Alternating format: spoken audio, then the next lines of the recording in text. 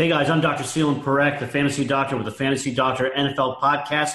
Always joining me is Jesse Morris. Dr. Morris down in Florida is a fantastic contributor to our content from a medical perspective, but also from a fantasy perspective. And if you're not following him, you should be following him on Twitter. Jesse, great to have you as always. How are you doing tonight? Thank you very much. Oh, I'm doing awesome. I'm getting excited. This is the end of preseason, and we're ramping up T-minus 7 days, and we have real football being played. And we got real injuries to talk about too. Oh, yeah. People are going to be very interested in. Most people have already done their drafts, except for the DFS guys. But for all of our season-long guys, we've already probably drafted. So let's talk about QBs. And there's three that you and I both really want to talk about. I'm going to start off with DeShaun Watson. Obviously, coming off that the ACL tear, we know from one of the studies that I published that running backs and wide receivers see about a third of a drop in performance in their ACL in their first season back after ACL. DeShaun, obviously a quarterback, but a running quarterback. We talked about this before. What do you think is going to happen week one for DeShaun, and what should fantasy owners be thinking about? So, in general, I'm a little concerned about DeShaun. The kid his talent is, there's no question. His upside is probably top 3 in the league. When he was on fire last year, he was the number 1 quarterback in the league. And if he didn't get injured, he probably would have finished number 1 quarterback. Above Brady, obviously Rodgers got injured, so it would have been above him. I mean, he was just on fire. So the talent is there. The problem is the way he plays is a little reckless for his injuries. Now, we know he had an ACL on one knee in college, and then he had his other ACL this year. And even the study shows that there's a 30% chance that you can tear the other ACL after you've had surgery from the first one within 2 years. Right. So he falls into that. So now he's already at increased risk for a third ACL tear, which, depending on which side it's on, either way would be pretty detrimental. So, I mean, the problem is he says he's not going to change his style of play. They don't have the best O-line. They have some potential receivers, but if he's not going to change the way he plays, he's going to continue to try to run and juke, and all it takes is one misstep, and we go back to the drawing board again. Well, for me, I'm also very worried about him for fantasy owners. I think, just like you said, he's at an increased risk. Third potential ACL on one knee, second maybe on another. But also, he's not going to change the way he plays, and you're absolutely right. One twist away from tearing the ACL, and more importantly, he hasn't hit that 11-month to 12-month mark after his ACL tear. So he's still pretty early in that recovery. So for me, I am cautious on him. And in fact, our durability score, the Fantasy Doctor durability score, ranks him at a neutral. So we're not really high on him. We're certainly not cautious on him. So we're at a neutral. And so we'll see how this plays out for him. Sticking with ACLs and sticking with quarterbacks, Carson Wentz. Now, his is a little bit different because he's got 2 ligaments that were injured, the LCL and the ACL. Do you think he starts week 1? Obviously, we're hearing a lot of rumblings that make it seem less and less likely. Do you think he starts week 1? And if not, when do you think he comes to be behind the center? No, not only does he not start week 1, I wouldn't be surprised if he didn't start to week 3. Why? Because not only did he have an ACL, and he's a little over 9 months out, without looking at specific when he had the surgery, but I know it was around November. So we're about a little over 9 months out. So that would be best case normal timelines for, regular people, not Adrian Peterson.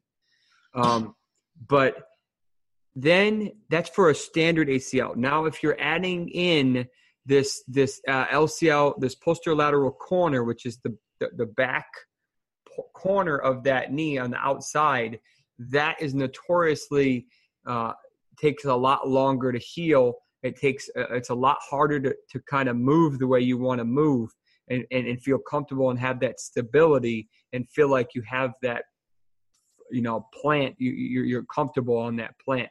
So personally for me, I think I faded him completely this year because his draft was too high, and His weapons, I'm not a big fan of them compared to last year. And I just feel like you're asking a lot for a guy for what it is.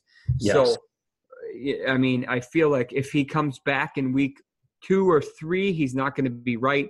And maybe it might take him a good couple of weeks to feel comfortable. And then by that time, you're already 6 weeks into the season, basically, depending on how soon he comes back and how well he looks. So I'm concerned about him. I think Foles starts in at least the first week or 2. I mean, he hasn't even been cleared to contact yet. Right. I mean, not only contact, but this is a guy who's supposed to take hits. He's the quarterback, regardless of – and run, right? Yeah. So here's the deal. Our listeners need to know there's a difference between a single ACL isolated tear versus a multi-ligamentous tear. So 2 ligaments it takes longer to heal. 9 to 11 months when it's an isolated ACL. 11 to 14 months when you have a second ligament involvement. So I know people are optimistic. Maybe September you'll see him. I don't think it's going to be till October because I don't think that he's going to have the agility he needs to be able to play effectively. And if you have Foles being able to continue to play effectively, then why take a chance on Wentz? And so I think, again, the earliest is week 3, in my opinion. Otherwise, I think it's actually going to be early October. Yeah. Last one, and we talked about him week after week after week, and we still seem to be talking about him. Andrew Luck, obviously coming off the shoulder. I'll tell you from my perspective, watching the video of him throwing preseason, I don't like the way he's throwing. I think he's actually splinting the shoulder. I don't think he's got the full motion coming out. And to my point, you're not even seeing him throw really deep passes. So I am still not convinced Andrew Luck is 100%.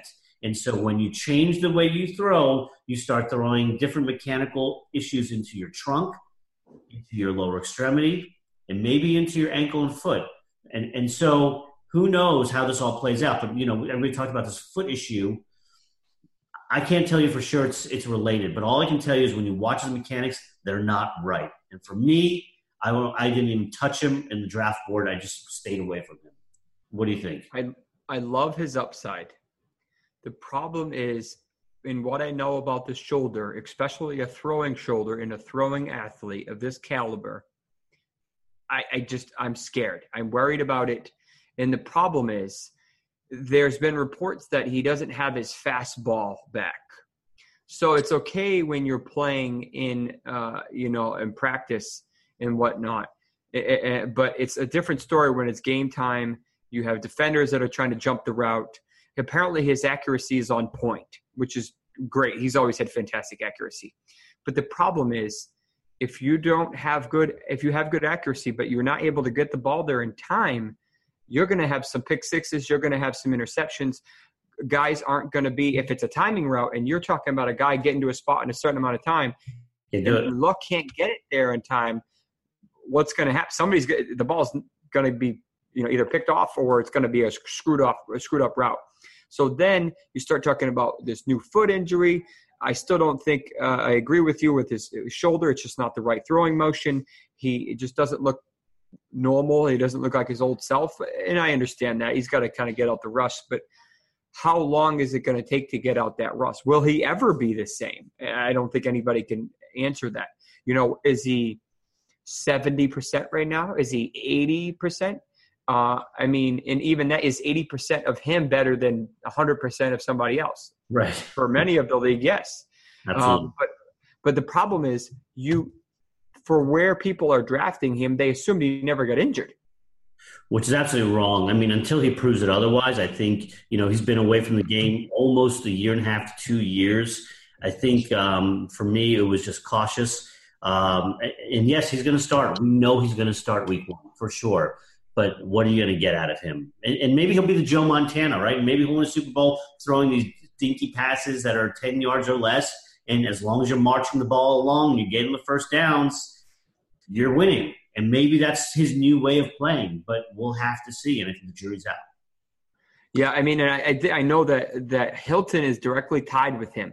If you look at the numbers from last year, Hilton was only usable in like 3 or 4 games, over 100 yards or a touchdown, in my opinion, meaning usable. So It's not like he's a cold stock, locked in wide receiver one. Right. Doyle has upside, but the data shows that they can't support 2 top 15, top 20 tight ends. They can't. Is it Doyle or is it Ebron? Or are they going to split it and both be mediocre? I don't know.